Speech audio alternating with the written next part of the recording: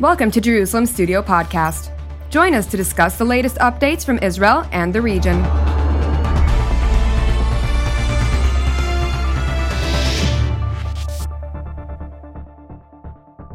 Shalom and welcome to Jerusalem Studio. I am Miri Eisen, sitting in for Jonathan Hessen. We intended this conversation to be a post-election discussion, and it will indeed have this function, but it turned out that this will also have a pre-election dimension, as the two leading candidates will face each other in a runoff on the 28th of this month. Therefore, all lessons learned from President Erdogan's performance, his failure to clear the 50% bar, but may yet emerge victorious, must be seen as interim. Final judgment on Turkey's domestic and foreign courses for the next term will have to wait for another chat, probably next month. Joining us from Istanbul, Turkey, are Mr. Yusuf Erim, TRT World Editor-at-Large, and also joining us, thank you. Also joining us from Ankara, Turkey, are Mr. Ömer Özkizilcik, Foreign Policy and Security Analyst. Thanks for having me. And with us, as always, is our own Amir Oren. Amir, let's start on this journey. Elections, pre-elections, again elections, but we want to talk about what we can expect. So let's start out with what is happening now in Turkey. What should we expect? Well, you know, Mary, in the age of saturation media, we seem to grow to know long-serving leaders, especially the few democratically elected leaders, not the dictators like Bashar Assad or Vladimir Putin. And there are so few of them. Angela Merkel was one. Netanyahu lost, but then came back. And Erdogan, we almost lost. If we read some of the analysis before the election on Sunday, we believe that his time may be up. But lo and behold, if it was not for half a percentage point, he would have won in the first round. His party won the elections to parliament, which is also an important factor. And there are several questions which our Turkish friends would be in a better position to dissect, whether the coalition behind the challenger can stay together for another 10 days or so, and whether whatever happens, either domestically or in the foreign policy and national security arena, in the time between tonight, and the 28th, whether this will play into Erdogan's hands. So here we are at this stage where Erdogan almost made it, but didn't make it. And when we looked at the political map of who voted where, I find it fascinating to be talking to somebody sitting in Ankara, somebody sitting in Istanbul, and to think in that sense of what the map of the elections that took place and before the second round for the elections for president actually mean. Yusuf, I'm going to start with you first as you're sitting right now in Istanbul. And I found the map itself fascinating. What it showed me in the elections of who voted for Erdogan and who voted for the opponent was an interesting map of Turkey. It looked very similar in its own way to something that I see in the United States, West Coast, East Coast. But in this case, it was the West, the facing Europe, the facing the Mediterranean, seemed to be voting for Erdogan's opponent, and the whole center of the country was voting for Erdogan. And then on the east, in the Kurdish areas, I could see voting for the opponent. Can you take us a bit through what this means in, for example, the next elections? How will that look in the next time? Well, as you stated, like in the United States, where you have red states and your blue states signifying the Republicans and the Democrats, in Turkey, you have your red states signifying the CHP or red provinces, let's say, and you have your orange provinces representing the AKP. And again, you have your Kurdish vote also, which is usually represented in purple. And the heartland of Turkey, Anatolia, generally, and has always been an AKP stronghold, while the Aegean coast, Mediterranean coast, and certain areas of Thracian Turkey have always been supporters of the CHP. And from region to region, yes, it definitely does have very an identifiable vote in areas. And I guess I would say coastal areas generally have socially been always closer to the CHP since the AK Party era. Before the AK Party era, they haven't always been CHP. They have identified at times with other parties. But when we go into the heartland of Turkey, you have a very conservative vote. You have very conservative people growing up there. When you look at the jobs, generally the jobs are blue-collar jobs from the Anatolian region. So these people tend to matriculate to ideologies that are that favor them voting for the AKP. So this has never been strange. I think many countries have this type of signifying and identifying map that represents the characteristics and ideologies of residents from certain regions. And Turkey is no different. I find that fascinating. And as I look at Turkey and as I think, Omer, you're sitting in Ankara, and I wonder to myself, so these differences, and let's start domestically, the differences between these different voter blocs in that sense, do they also represent things domestically beyond what I heard also Yusuf say before, a more conservative vote? What would be these differing agendas in their voting for these two vastly different candidates? Are they looking for a different domestic agenda? Later on, we'll also talk about the foreign policy agenda. So first of all, we have to clearly assess that in Turkey, there are two main voting blocks, and they don't change their votes. So aspects like economy or political promise of the opposition parties or the Turkish ruling party doesn't matter to these people. They vote for their party. They have identified themselves with the CHP or with the AKP or with the Green Left Party in the southeast of Turkey. But then there are the people who are in between, who aren't sure for whom they would vote. And for those people, political aspects matter. And the map you are referring to isn't no surprise to anyone in Turkey. Everyone expecting a map like this, as the previous maps and elections were similar. But the question is always, what is the margin of victory for CHP in the West? What's the margin of Erdogan of victory in the central of Turkey? That's the main issue, and that's the main discussion. So the people who are in between, who do not identify themselves with any party, they are the ones who make the decisions in Turkey, and these people make the decisions in Turkey. So what we have seen so far is that Erdogan was not able to win in the first round, not because of he lost votes to his opponent, Kılıçdaroğlu, but because of the third candidate, Sinan Oğan, who managed to get votes from Erdogan's strongholds. So, for instance, a province which had a record high turnout for Erdogan in the past, Konya, has given 7% points to Sinan Oğan, which was quite shocking, and Erdogan's voting count in this province decreased.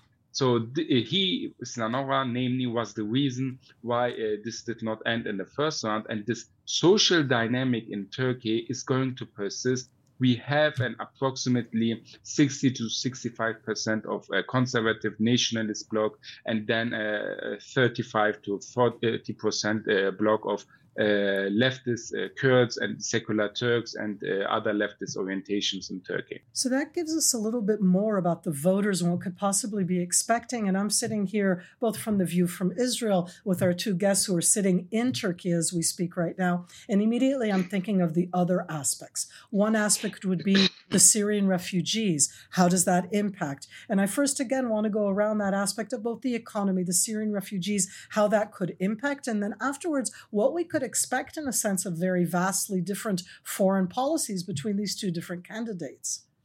So we have to see what happens after the candidates who lost, after they give their endorsements to the remaining two, whether their followers will follow, whether they will obey the leader, or whether they will be independently thinking and choose whoever is more to their liking.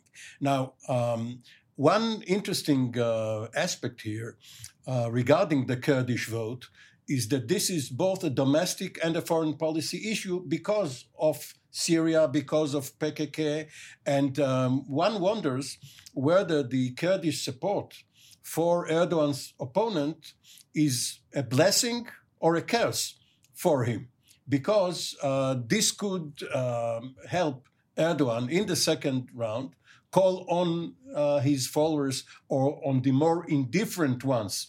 Perhaps this will help the turnout to come and vote for him, because otherwise the Kurds will have a bigger say in the government. And another point is that Erdogan's opponent is Alevi, or Alawite, as the Syrians call it, as is Bashar Assad. Whether this will have an impact, our guests would know. So I'm going to take that in that sense from two different things that Amir was talking about. Yusuf, I'm coming back again to you, and I'm wondering about the combination of the economy, of the horrific earthquake that happened in Turkey just a few months ago, and the impact that that's going to have. Is that what brought Erdogan down? Is it because of his foreign policy? In that sense, I'll put it on the opposite side. What we're all saying, Erdogan was so strong, and he didn't manage to get through in that first round. So these different aspects that Amir brought up may help him or not in the second round, but could you help us understand a bit better what are those main focal points for the people inside Turkey right now? Okay, well, the main focal points heading into this election were obviously, number one, the economy and inflation. This was by and far the main issue. Very quickly followed by earthquake recovery. I think the earthquake recovery, especially for the 11 provinces that were devastated by the disaster, where it was obviously number one. And again, migration. I think migration was very, very important. And when we look at the results of May 14th and we see a nationalist vote that has reached 25%, when I mean 25%, looking at the vote of the MHP, combined with the opposition E Party, who is also a nationalist party, combined with the vote of Ata Alliance, which is also a nationalist group, and with also BBP, you get a 25% nationalist voting bloc. This is a record level nationalist vote for Turkish history. The nationalist vote has never reached 25%. So the question is why? I think the migration issue, coupled with national security concerns, coupled with rhetoric from the opposition bloc regarding the possibility of autonomy in certain regions in southeastern Turkey, led many voters to matriculate to these nationalist parties that they felt could protect their national security concerns in Ankara politically at parliament. So that was a big voter reaction that we saw regarding that issue. When we go back to the earthquake recovery issue, we saw that Erdogan has received a tremendous amount of votes, and his alliance has also received a tremendous amount of votes from the earthquake zone. So the narrative in the earthquake zone that the government's response was very slow, that the people in the earthquake zone have been unhappy with the recovery efforts. We can see on election day that many of those narratives have come out false, because the reality is voters in the earthquake zone are voting for Erdogan. He has protected his vote in almost all of the 11 provinces, except for one or two, where he's still very close to his original vote from 2018. Besides that, he's done very well in the earthquake zone. And going back to the economy, economy is something that he has been punished for a little by the voters. But the other side, the opposition alliance and Kemal Kılıçdaroğlu, seem not to have convinced voters enough to punish Erdogan where it would matter and the opposition would be able to emerge with a victory. Because when you look at the opposition vote, I think it's very important. The opposition vote May 14th versus the opposition vote from 2018, you see that the opposition really hasn't increased its vote. It's only consolidated its opposition vote under one candidate. That makes it fascinating in its own way for us as we're sitting here and discussing this subject. Omer, I want to take this a step further and focus in more first domestically in Turkey on and it's a question of how you call it in Turkey, the Syrian presence, the Syrian refugee presence. What Amir also mentioned before, the candidate being from an Alawite background, and that connection that everybody connects outside of Turkey, at least, to Bashar Assad, who's also Alawite. How much does this play inside these elections and re-elections? How much do you think that this portion of it will have an impact? So first of all, let me start with the Alawite and Alawite issue. First of all, the Alawites in Syria have historically, demographically, socially, religiously, ideologically, nothing to do with the Alawites in Turkey. So they accept that the names sound quite familiar with each other. So the tradition of the Turkish Alawites with the Arab Alawites in Syria are much different historically. Their religious leaders, etc., are all different persons. So, and the identity of Kılıçdaroğlu as an Alawite has not played an important role. It played a very minor role. Erdogan has not used this against him in any way in his rhetoric, etc. And we have seen that, as Yusuf pointed out, that the opposition has consolidated itself and has not lost votes. But the issue is that the opposition was unable to get votes from Erdogan to its camp. And this is the main issue why Erdogan will most likely win in the second round with an easy victory against Kemal Kılıçdaroğlu. And here, about the issue of the Syrian refugees, we have to clearly assess that the Syrian refugee issue was the very first top agenda a year ago, but it decreased in importance. And the reason for that are two main issues. The first is the focus of the elections changed. Erdogan managed to change the focus of the elections from economy and from the Syrian refugees to security and to the issue that nationalist values, that the opposition was going to work with terrorist entities. And here I think statements from senior PKK leaders in the media that they support Kemal Kılıçdaroğlu played massively against him. And secondly, the fact that one of the four candidates had to withdraw from election due to fake documents and fake video material published by exiled Gülen sect members has also played against Kemal Kılıçdaroğlu and consolidated Erdogan's base for Erdogan, except for the ones who went to Sinan Oğan. So the Syrian refugee issue isn't that high anymore. The second issue the second reason for the Syrian refugees' decrease in importance was Erdogan's policy to speak with Bashar al-Assad. Even though for Turkey's Syrian approach and Syrian policy, speaking with Bashar al-Assad, from my perspective, is a mistake, I have also clearly to assess and admit that from a domestic point of view, Erdogan managed to get this refugee card out of the hand of the opposition, and the opposition have seen that their main argument in this regard, which is speaking with Assad, has been gone, and they did not emphasize the Syrian refugee issue as much as they have been doing a year ago. So as we listen to what Omer is saying, and here, Amir, it's you and me in the studio, and I'm going, wow, Erdogan and Bashar Assad. I want to use the word zigzag. I want to use the word of really 11, 12 years. I'm against Bashar. I'm for Bashar. I'm against Bashar. I'm with the Islamists. I'm against. And here I am. And within these upcoming re-elections, when we look at that foreign policy, when we look at the differences between these two different candidates, we're going to have this run up at the end of the month. What does it mean when it comes to Turkey, Syria to Turkey, and that whole detente scene that we're seeing within the greater Middle East? So in the Middle East, consistency doesn't get you very far.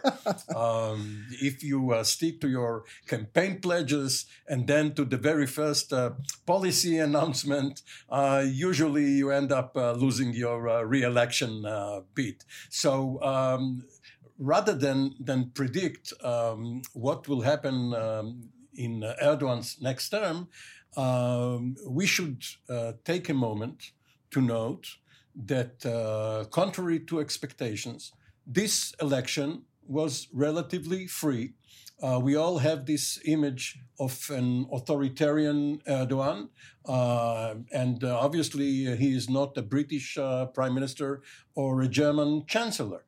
But having said that, and of course mindful that Donald Trump is saying that elections in the United States are rigged, all in all, he could have used his levers on power in a more authoritarian way in order to secure a first round victory, and did not. So perhaps he is mellowing, and we will see a softer Erdogan in the next term.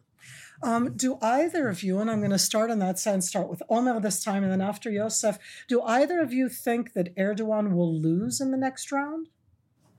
Omer, what do you think is going to happen? I do not think that Erdogan will lose. It's very probable and very likely that Erdogan will win by a big margin and will break his own personal record in the elections. And this is mainly to many reasons. The most important are the voters from Sinan Oğan are actual Erdogan voters. So they will go to Erdogan, voting again for their first former choice.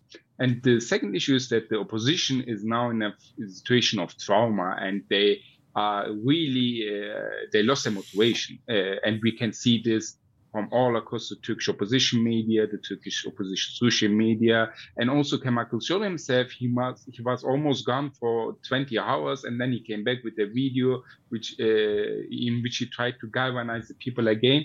But I think even the election participation of the Turkish opposition supporters will also decrease in the elections, and Erdogan's victory will most likely be by a landslide. That being said, this is Turkey. Everything can happen in 24 hours. But if nothing game-changing happens, Erdogan will win an easy victory in 2 weeks. Then I'm going to take what you just said, Omer, and I'm going to go to you, Yusuf. You brought up two very drastically different issues, domestic economy and then the security national issues. And I find it fascinating in its own way, in the equivalent sitting here in Jerusalem, where we always say that we go to elections because of the economy, but you win the elections through the security.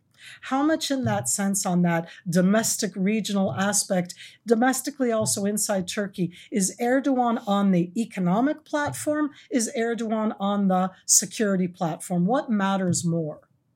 Well, I think it's both. When we look at the economy since Erdogan came to power back in 2001, he's enjoyed re-election on top of re-election because of his economic performance. And the current state of economy, the general consensus or view amongst voters regarding Erdogan is that, yes, the economic situation right now is because of him, but at the same time, he's the person that can best fix the economic situation as well. So it's a very interesting love-hate relationship with Erdogan amongst the voter when it comes to the economy. They blame him for it, but they also only believe that he's the only one that can fix it as well. And I think that's a very interesting voter behavior, voter psychology when it comes to the economy. And I think it's the same thing with national security as well. They believe that Erdogan is the best suited leader to protect the country's national security, whether it be versus terror groups, whether it be in the Eastern Mediterranean, whether it be against Iran, or whether it be in the Caucasus protecting Azerbaijan's national security.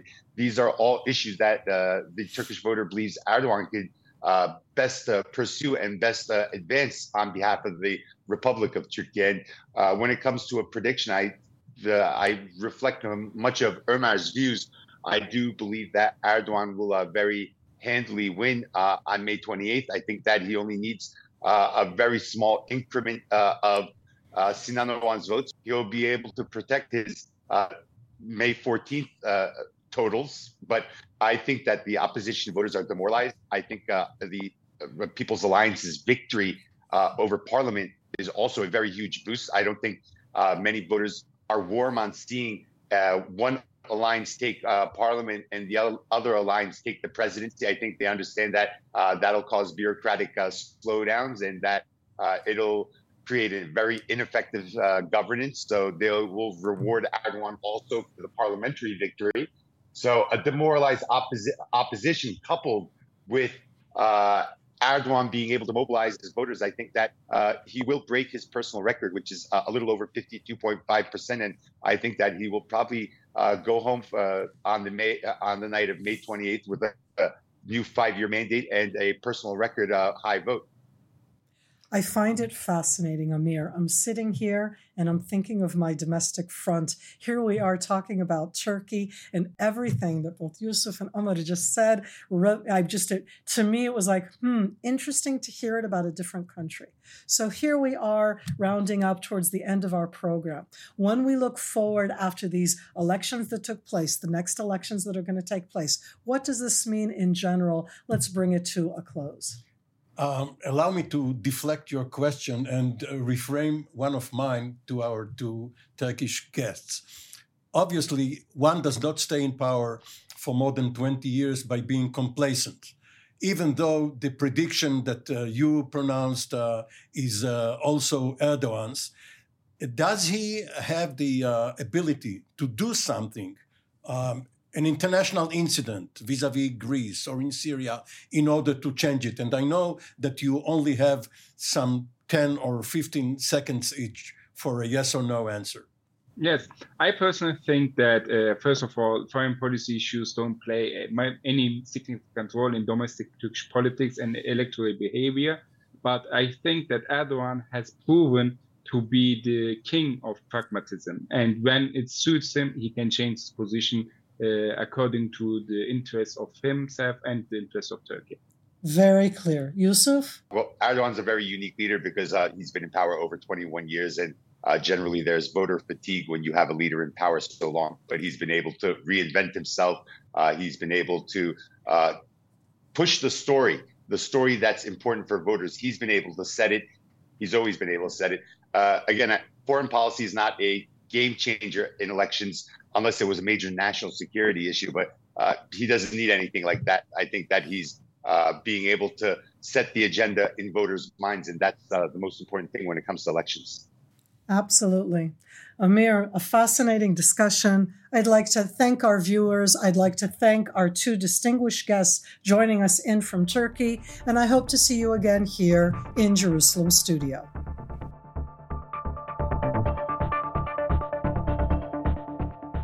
Thank you for joining us in another Jerusalem Studio podcast.